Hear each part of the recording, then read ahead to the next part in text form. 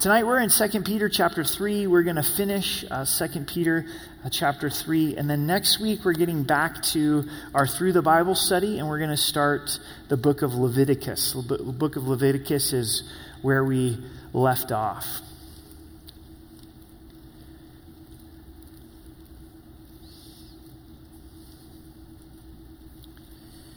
Second Peter chapter 3 tonight.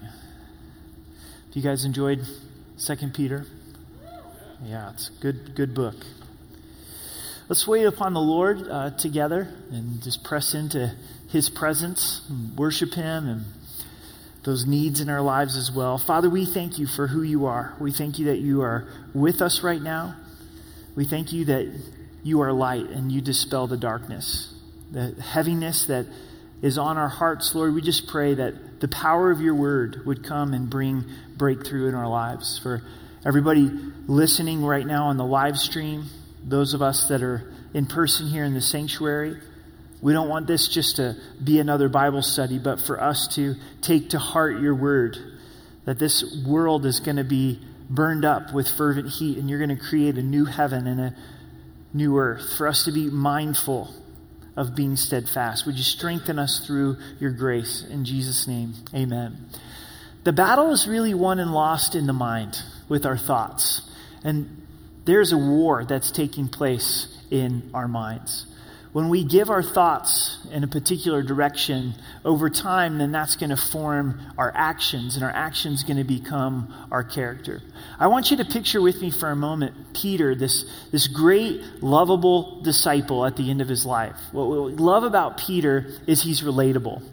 He too struggled with sin and struggled with opening up his mouth before he'd given his words much thought. As he has grown old in the Lord, now he's facing being martyred. He has to be thinking about Christ crucified as he was a witness to the sufferings of Christ. And now it's his turn to die a martyr's death. And this is his last letter. These are the last words that we have pinned from Peter. And he challenges us in this area of our minds. In 1 Peter, he encouraged us to gird up our minds. That's this analogy to have our minds ready for action. And here in his parting chapter, it's to be mindful. To really be mindful of scoffers that are going to come and tell you that Jesus is never going to return. To be mindful of God's timing. That 1,000 years to the Lord is just 1,000 years to us is just a day unto the Lord. And then to also be mindful of steadfastness, that God is calling us to endurance and He's calling us to steadfastness.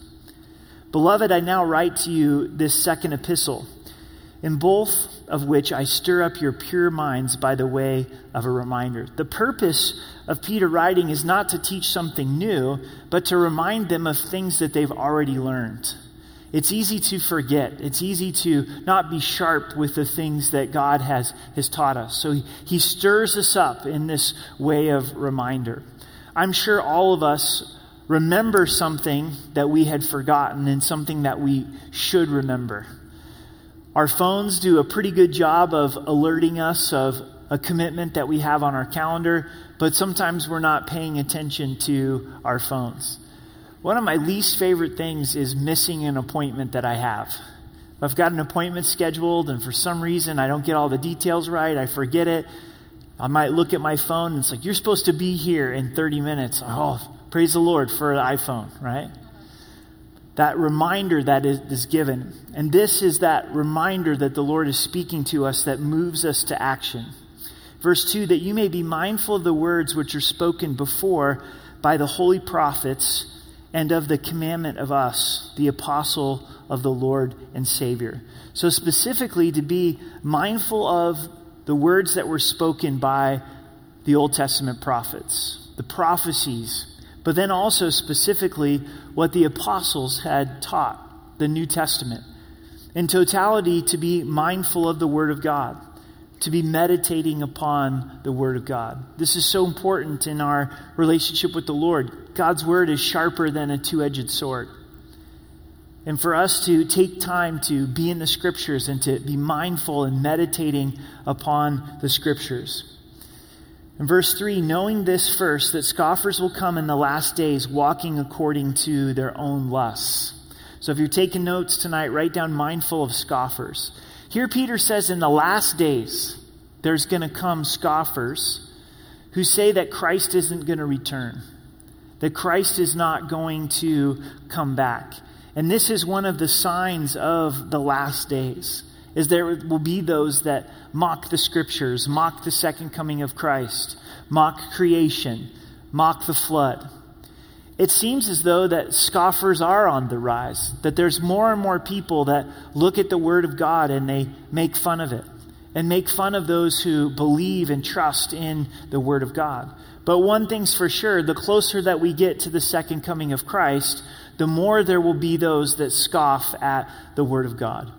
One of my prayers is that during these difficult times for us as a nation and the world is that there would be a return, there would be a revival, there would be awakening to the Word of God. The importance of the Word of God, believing the Word of God, taking it as it is written, taking it the way that the Lord has spoken to it, and not twisting it, not perverting it, and not changing it. But scoffers will come in the last days, and they're walking according to their lusts. They're motivated by their own desires. They're motivated by their own sinful flesh, because the Word of God is contrary to our lust, isn't it? Jesus is Lord, and He calls us to follow Him, and it's a death to our selfishness, and it's the abundant life, but it does oppose our lusts. So these scoffers, they want to allow their lusts to run wild.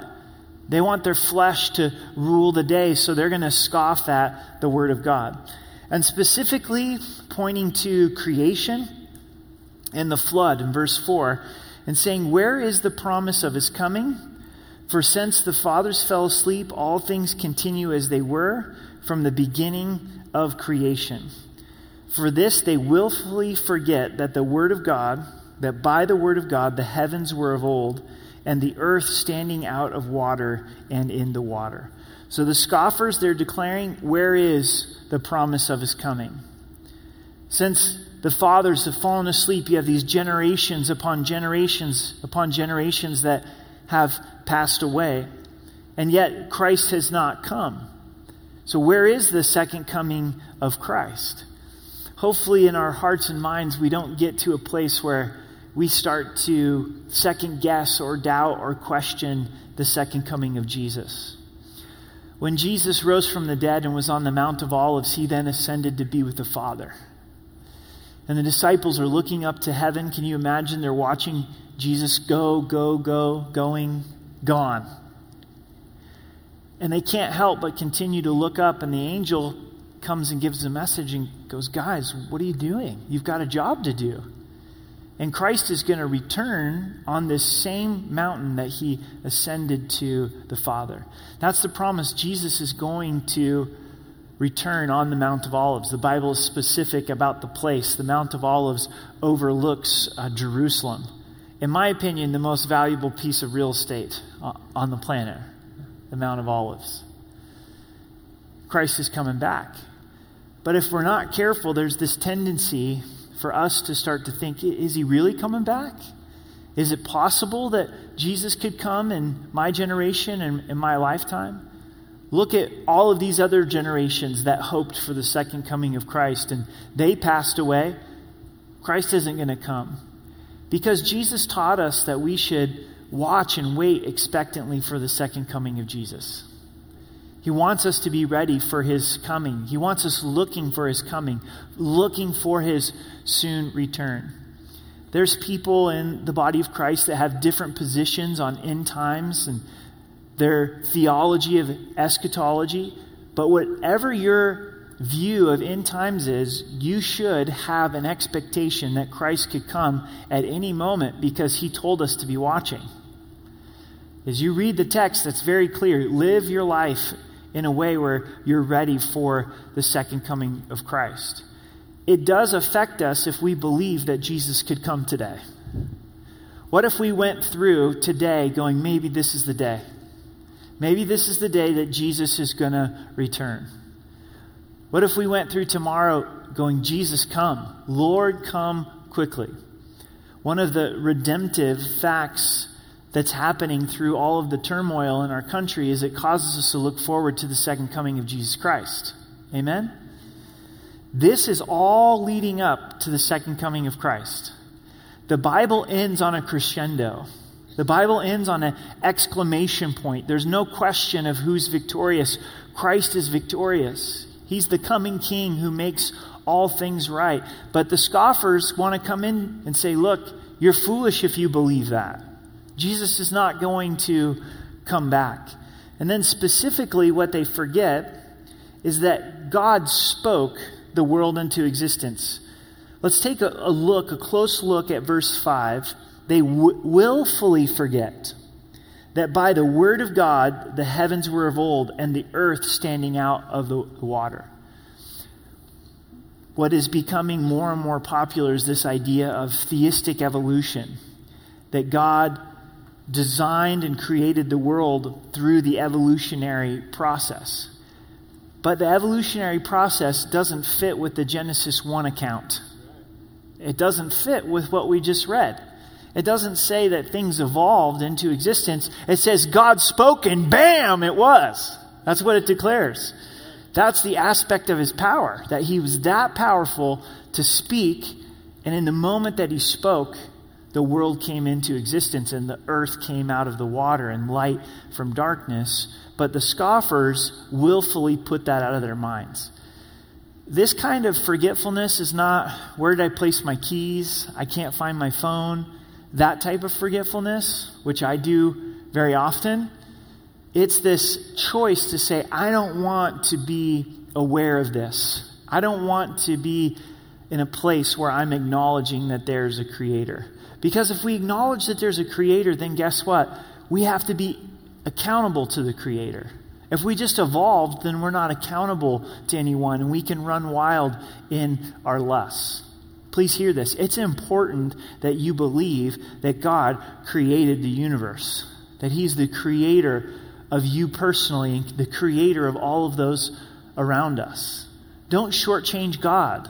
Don't reduce him down to something that he's not. Don't join the camp of the scoffers. Church, we have to decide, do we believe the Bible or not? All of it. We don't get to pick and choose. We don't go, well, man, that creation stuff seems a little bit too wild for me. I can't believe that God created the universe. But you believe in the resurrection, right? You believe Jesus rose from the dead as a believer.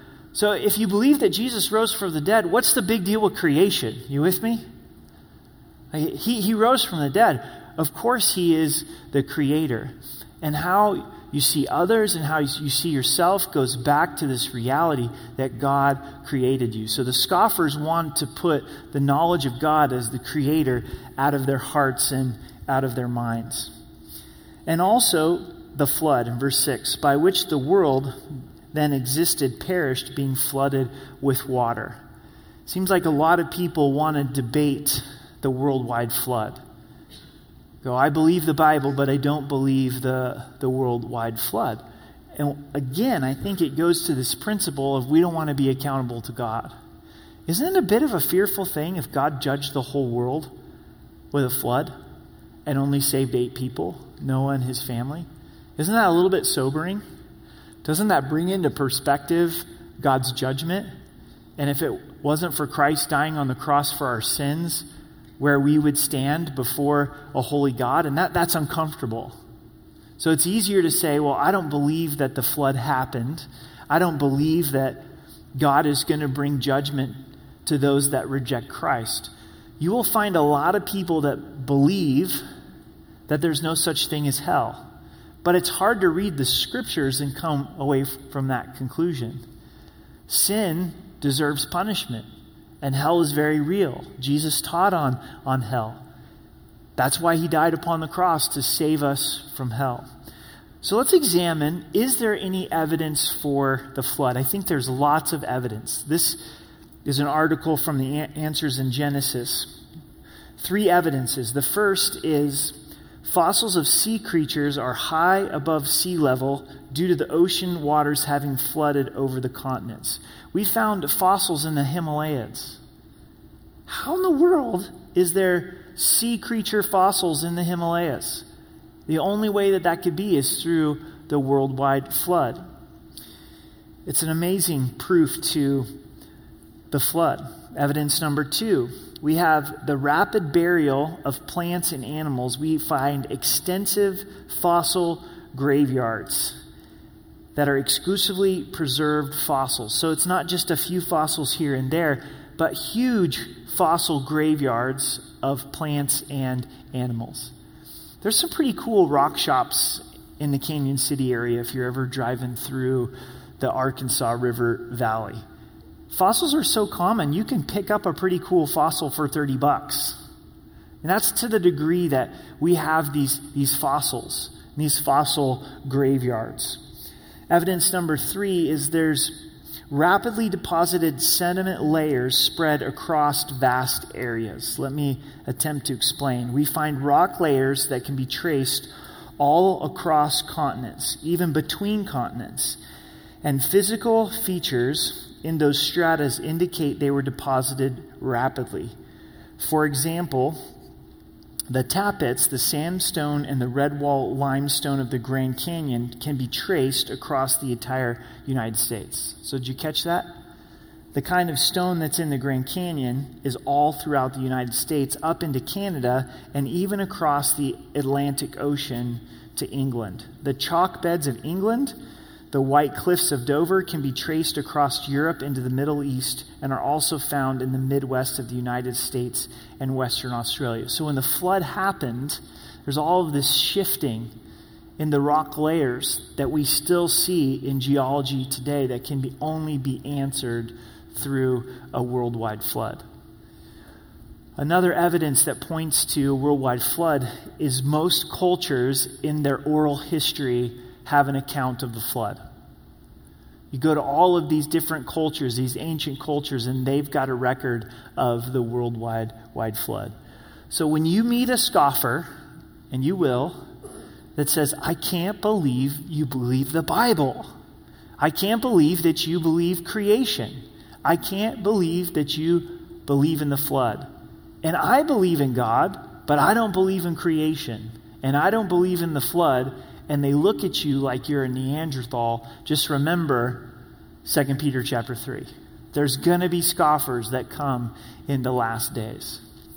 Have a hunch. I have a hunch. It's very possible in your lifetime, in a greater way, it's going to cost us something to believe the Bible, right? It's not cultural to believe the Bible, but we're not the first generation to face that. There's a lot of generations that have had to choose whether they were going to honor God or men, that had to choose to say, I'm either believing God's word or not. And the exciting thing about that opposition is it could really ignite our faith.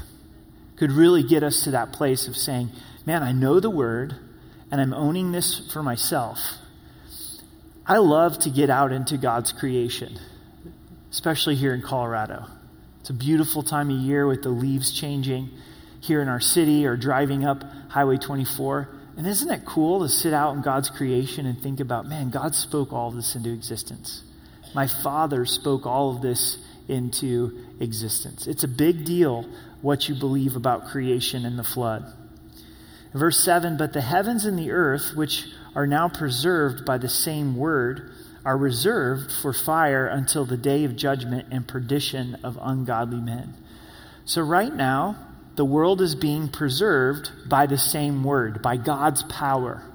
He's able to preserve this earth as long as he sees necessary. Just as he spoke it into existence, he's also preserving it by the same word. But it's reserved for fire until the day of judgment. There's coming a day of judgment where God is going to burn up the heavens and the earth. It's going to melt away.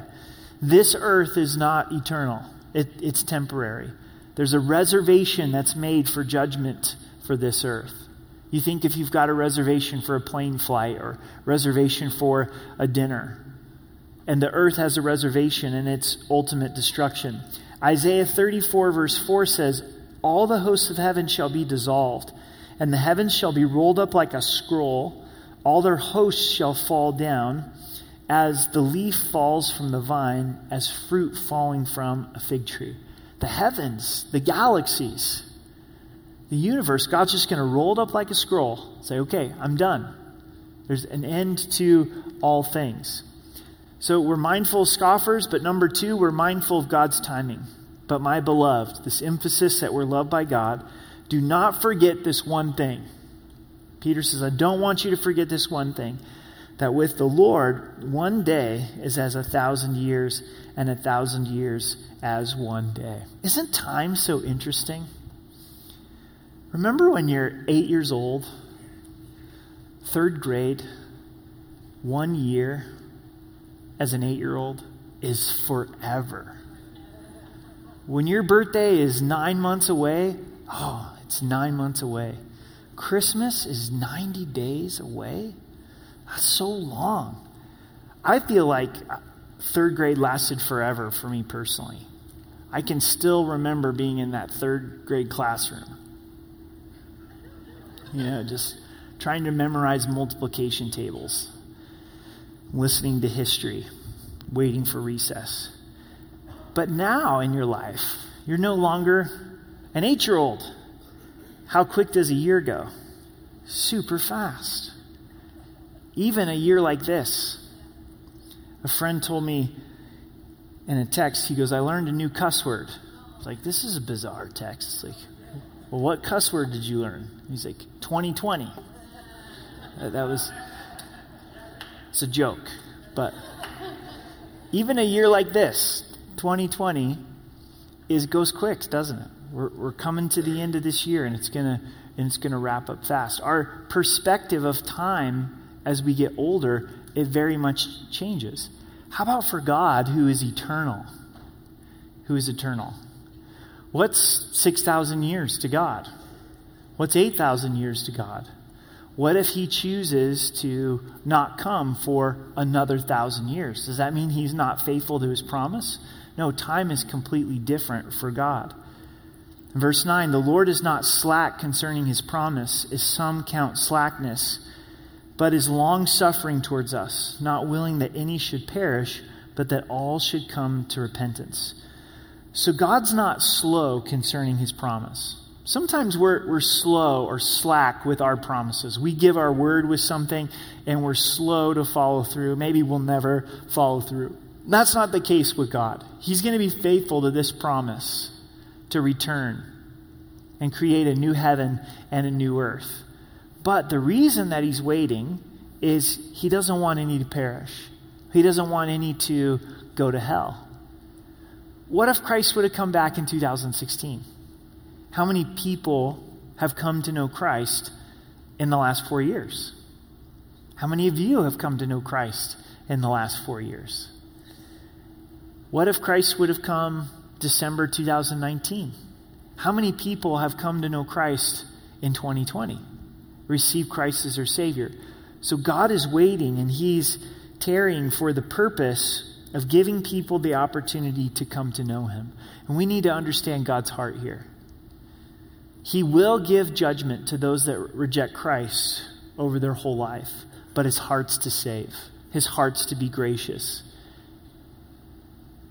His heart is to see someone repent from sin and trust Christ and become the child of God. That's his will and his desire. Verse 10, but the day of the Lord will come as a thief in the night, in which the heavens will pass away with great noise, and the elements will melt with fervent heat. Both the earth and the works that are in it will be burned up.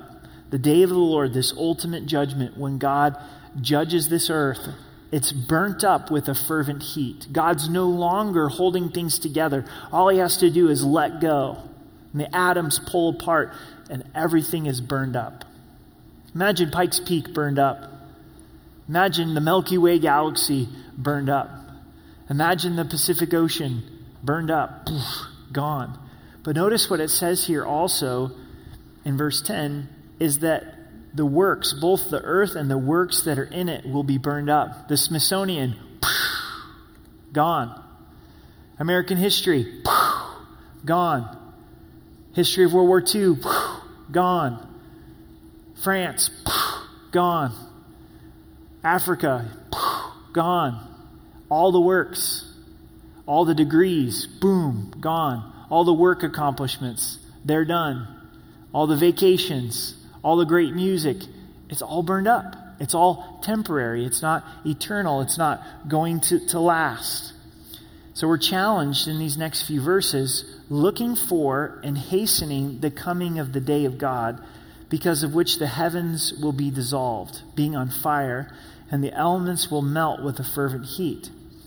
Nevertheless, let me go back to verse 11 because it's really important. Is that okay if I do that?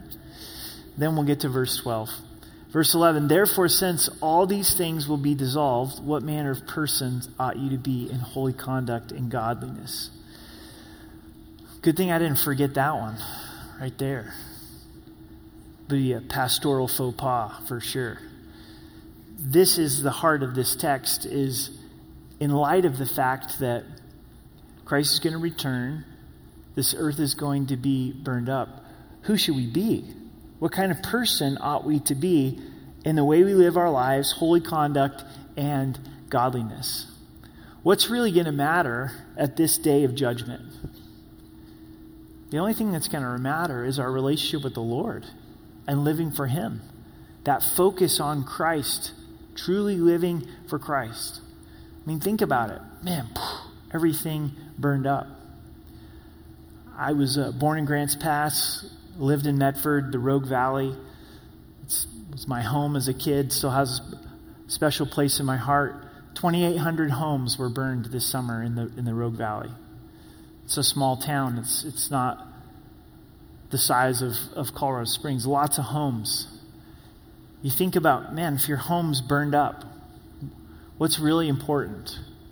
At the end of the day, if you had to take only a few possessions out of your home, what really matters? Does the couch matter? Does your bed matter? Does your carpet matter? It's like, bummer, I paid way too much for that carpet and now it's burned up. This whole world is going to be burned up. So what should we be focused on? This is hard for us to even imagine. Hard for us to even comprehend this world being burned up, but it's going to happen. So where should our focus be? Then we get to verse 12 of looking and hastening the coming of the day of the Lord. Looking is we're looking forward to Christ coming. That's where our expectation is. It's the idea of watching with anticipation. Is that what we're looking for? Is that what we're hopeful for? I hope that that's where we're putting our expectation on. Then how do we hasten the day of the Lord? How do we help usher in the day of the Lord? That's a good question. In verse 13 it says, nevertheless we, according to His promises, look for a new heaven and new earth in which righteousness dwells. The way that we hasten in the day of the Lord is to proclaim the gospel. Because if the only reason that God is waiting is to give more people the opportunity to be saved, then by proclaiming His name, we're hastening in the coming of the Lord. That's how much we're looking forward to the coming of the Lord. It's like, man, we want people to be ready. We want people to be ready for the second coming of Christ, to be prepared for this ultimate judgment. So we're looking for Christ's coming, but we're also looking for the new heaven and the new earth in which righteousness dwells. Revelation 21 speaks of the new heaven and the new earth. Would you turn with me over to Revelation 21, the very end of the Bible, in verse 1.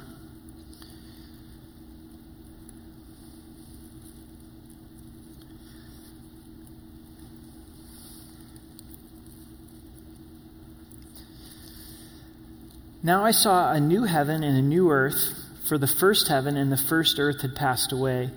Also there was no more sea. Then I, John, saw the holy city, the new Jerusalem, coming out of heaven from God, prepared as a bride, adorned for her husband. And I heard a loud voice from heaven saying, behold, the tabernacle of God is with men, and He will dwell with them, and they shall be His people. God Himself will be with them and be their God. And God will wipe away every tear from their eyes. There shall be no more death, no more sorrow, no crying. There shall be no more pain, for the former things have passed away. No death, no more tears, no crying, no more hearing somebody sob in sorrow, mourn in death. It's done. The former things have passed away. And he who sat on the throne said, Behold, I make all things new. And he said to me, Write, for these words are true and faithful. And he said to me, It is done. I am the Alpha and the Omega, the beginning and the end. I will give of the fountains of water of life freely to him who thirsts. He who overcomes shall inherit all things. And I will be his God, and he will be my son. That new heaven and that new earth. What's that going to be like? We imagine what the new heaven is like. God's throne and God dwelling with us, his people. But what's the new earth going to be like? It's a new heaven and a new earth. And it's going to be like the old earth, but better. No presence of sin, no presence of brokenness, completely made new. We get to roam the new heaven and the new earth with God. Get to see him and be like him. Think of a loved one who's passed away in Christ. You're in Christ. You're going to spend all of eternity together. All of eternity exploring this new heaven and this new earth. This is what we look forward to. Jesus knew the reality of heaven, and when he spoke to us of comfort and hope, he always caused us to focus upon heaven. Do not let your hearts be troubled, because I go to prepare a place for you. In this world you will have difficulty, will have tribulation, but be of good cheer. I have overcome this world. It's not an earthly hope. It's not an earthly expectation. It's a heavenly hope. Peter writes here and says, we look forward to this new heaven and this new earth. That gives us great comfort. Christ is going to return. He's going to make all things right. He's going to judge this world. And he's going to create a new heaven and a new earth. We get to enjoy it for all of eternity, absent from sin, dwelling in the presence of God with a glorified body. Amazing. Amazing. We go on into verse 14, back to 2 Peter 3. Therefore, beloved, looking forward to these things, be diligent to be found by him in peace, without spot and blemish. So in light of the fact that we're looking forward to heaven, in light of the fact that we're going to spend all eternity with God, then let's give diligence. Let's give diligence to making sure that our life is without spot or blemish. Having a hope for heaven should impact the way that we live our lives on a daily basis. This hope of heaven doesn't cause us to disconnect from this life, but it says, I'm going to heaven, so I want to be effective in this life. God, help me to be fully committed to you without spot or blemish. The word diligent, it's an imperative in the Greek, which means it commands action. It commands effort. Pay attention. Be diligent to walk with the Lord, to rely upon his grace. And consider the long suffering of our Lord is salvation. So as we think about eternity, we think about the suffering of Christ. And this word consider is also an imperative, which demands action from us. We're to stop and think about the suffering of Christ, what he went through upon the cross, taking upon sin. He who knew no sin became sin for us. As we walk through this life, even as sinners, sometimes there's a sin that's so heinous that it vexes our souls. And it burdens us, and there's a darkness that comes with it. Think of Christ, who knew no sin, and yet he took sin upon himself, and he was judged for sin. And his suffering is salvation. His suffering is our redemption. God's going to use suffering in our lives just as he used suffering in his son's life, in Christ's life. So we consider the suffering of Christ. And also, our beloved brother Paul, according to wisdom given to him, has written to you, as also in all of his epistles, speaking in them of the things in which are some things hard to understand, which untaught and unstable men twist to their own destruction, as they do also the rest of Scripture. Peter is not knocking or putting down Paul's writings. What he is pointing out is Paul's writings are deep. He writes on a deep level, and people have come up and they've twisted Paul's writings. And they also do that with all of Scripture. Be careful that someone doesn't use Scripture and twist it to give you some wrong meaning out of it. God's Word makes sense. And we should be able to read it and rightly divide it. And if someone's telling you something and you're reading the Scriptures and you're like, that doesn't make any sense, that doesn't line up with Scripture, then always go to the Scriptures. In verse 17, you therefore, beloved, since you know this beforehand, beware lest you fall from your own steadfastness, being led away with the error of the wicked. Again, this is the end of Peter's life, and he's giving all of these commands, these imperatives to us. The imperative of diligence and consider. And now here's another imperative. Beware, be on watch for your own steadfastness. The believers that Peter's writing to are steadfast. They're walking with the Lord. Peter says, be careful that you don't fall from your steadfastness. Keep going. As we study the Old Testament scriptures, the kings, there was many kings who started off well but didn't finish well. More often than not, that's the case. It's more difficult than we might think to finish well, to continue to walk with the Lord, to continue in that place of steadfastness. And this is some personal reflection. We're responsible for our own steadfastness in the Lord, not someone else. Not someone else. I believe that we're in a time where steadfastness is being challenged. Steadfastness is being challenged. There's a dark side that's happening. The enemy is having his way. We know pornography is at an all-time high in the midst of the COVID virus. Reports of divorce are up 30%. Domestic violence is skyrocketing. Abuse is skyrocketing. Suicide, skyrocketing. The enemy is wanting to use this time of confusion and division and hopelessness to destroy and wreck our lives. But God is wanting to use it to refine us and to grow us. This is not the time to back off. It's the time to press in.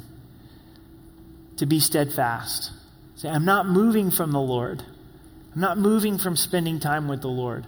I'm not moving from the scriptures. I'm not moving from prayer. I'm not moving from God's people. I'm grieved over the fact that it seems to be a time where it's easy for us as believers to get offended at other believers. And okay, maybe you've been offended by other believers because how they're responding to the COVID virus. Well, don't give up on the body of Christ. This isn't the time to give up on the body of Christ because it's like, well, I don't like how they responded to the COVID virus. It's like Satan's laughing, going, look, I'm dividing the church. I'm dividing the body of Christ. They're fighting over how Christians are responding to the COVID virus. It's like, wait a second. No, we got to be steadfast. We got to be committed to love one another from this fellowship, but also the fellowships throughout the city. I met with some pastors from our city Tuesday night that I really respect, and we were talking about how different churches in the city are responding to the COVID virus. You know what? Not one church is the same. Not one church is the same, and that's just here in Colorado Springs. So we're going to badmouth some other church in town because they handled the COVID virus? Like, give me a break. It's like, is that what the enemy has reduced us to? Where I get to tee off on another church because I don't like how they handled the COVID virus? Last time I checked, they still believe that Jesus died on the cross. They still believe that Jesus rose from the dead. So can we rally around that? Absolutely. This is a time to be steadfast. What if unbelievers heard some of these conversations and goes, you as Christians are fighting over how other Christians are responding to the COVID virus? It's like, no, it's time to grow up. Church, it's time to grow up. The world needs Jesus. Right now, the world needs to know who Jesus is, and that's going to happen through us loving each other, and we may have some differing opinions on how to handle this. Absolutely. We're going to have different opinions on how to handle this. But there is a bigger banner, and that is love. Satan wants you to give up on the body of Christ, but God wants you to be steadfast. Absolutely. Be steadfast in your sexual integrity. The enemy's going to test your sexual integrity. Be steadfast. Don't back off of that. The enemy wants you to give up on worship. Be steadfast in worship. This is not the time for our feelings to get the best of us, but to say, I'm going to worship because God deserves to be worshiped. I'm going to give him the sacrifice of praise, whether I feel like it or not. And God will be faithful. He'll be faithful to use these times to grow us if we're willing, but our steadfastness is being tested. And we know that this church that was receiving these letters, 1st and 2nd Peter, were being challenged. They were being persecuted. They were being killed. They were being thrown out of their homes. And you better believe that they were tested on their steadfastness. They were tested on, do I really want to follow Christ? Does this mean something to me, or am I going to give up on this? This is not the time to give up on Christ. Amen? This is not the time to shrink back. This is not the time to divide over petty things. This is the time to unite, and it's time to fight. It's time to get in the spiritual battle and say, I'm going to fight. God is light, and he overcomes the darkness, and I want my voice to count. I want my voice to be proclaiming the goodness of God and the faithfulness of God. I don't know what's going to happen with the election, but I'm on Team Jesus. You know, I want to be known as a follower of Christ. And I speak that with boldness, but I also want to speak this with humility because it is so easy to fall from steadfastness. It's so easy to fall from steadfastness. So easy for all of us to fall from steadfastness. So that's where we need verse 18. But grow in the grace and the knowledge of our Lord and Savior Jesus Christ. To him be the glory both now and forever. Amen. Grow in grace. This is an imperative as well. It's a command to actually grow in grace. How do we grow in grace? This is that humility to go, Lord, I know my heart. And I know my heart is in this place where it's so easy for me to fall from steadfastness. God, I don't have the strength to be in your word like I should. God, I don't have the strength to fight sin like I should. God, I don't have the strength to unite with believers as I should. God, I need your grace. Grace is for salvation, but grace is also for Christian living. Grace is to get us through each and every day. We need grace to be able to live out the Christian life, to be able to know Jesus in a greater way. And that's that brokenness inside of us, that dependency that says, Lord, I need you. God, I'm having such a hard time with being gracious to other believers right now. Lord, help me to grow in grace. God, I'm having a hard time being confident of your love for me. Oh, Lord, help me to grow in grace. God, I'm having such a hard time extending grace to my family. Things are tense and things are difficult. Lord, help me to grow in grace. God, I'm having a hard time sharing the gospel and being bold with the message of Christ. Lord, I need your grace. And the encouraging thing is he's got mass reservoirs of grace. If he has enough grace to save us, he has more than enough grace to help us. So to grow in grace, and then also to grow in the knowledge of our Lord and Savior, Jesus Christ. Guys, if we're not growing, we're dying. If we're not growing, we're dying. If we're not growing in the knowledge of Jesus Christ, we're dying. We're drifting. So how do we grow in the knowledge of Christ? Is to press into that relationship with him. Press into time in his word. Press into fellowship. And allow God to give us a greater knowledge of Jesus Christ. Jesus told us, he declared to us that eternity is going to be about knowing the Father. The joy of eternity is there's going to be more to know about the Father, more to know about Jesus. So let's start eternity now. What's this life all about? It's really about getting to know Jesus in a greater way. Growing in grace and growing in the knowledge of Jesus Christ. Let's pray together. Father, we do humble ourselves before you. God, you see us. And as much as we want to be steadfast, we need your grace. You've seen where we have fallen from steadfastness.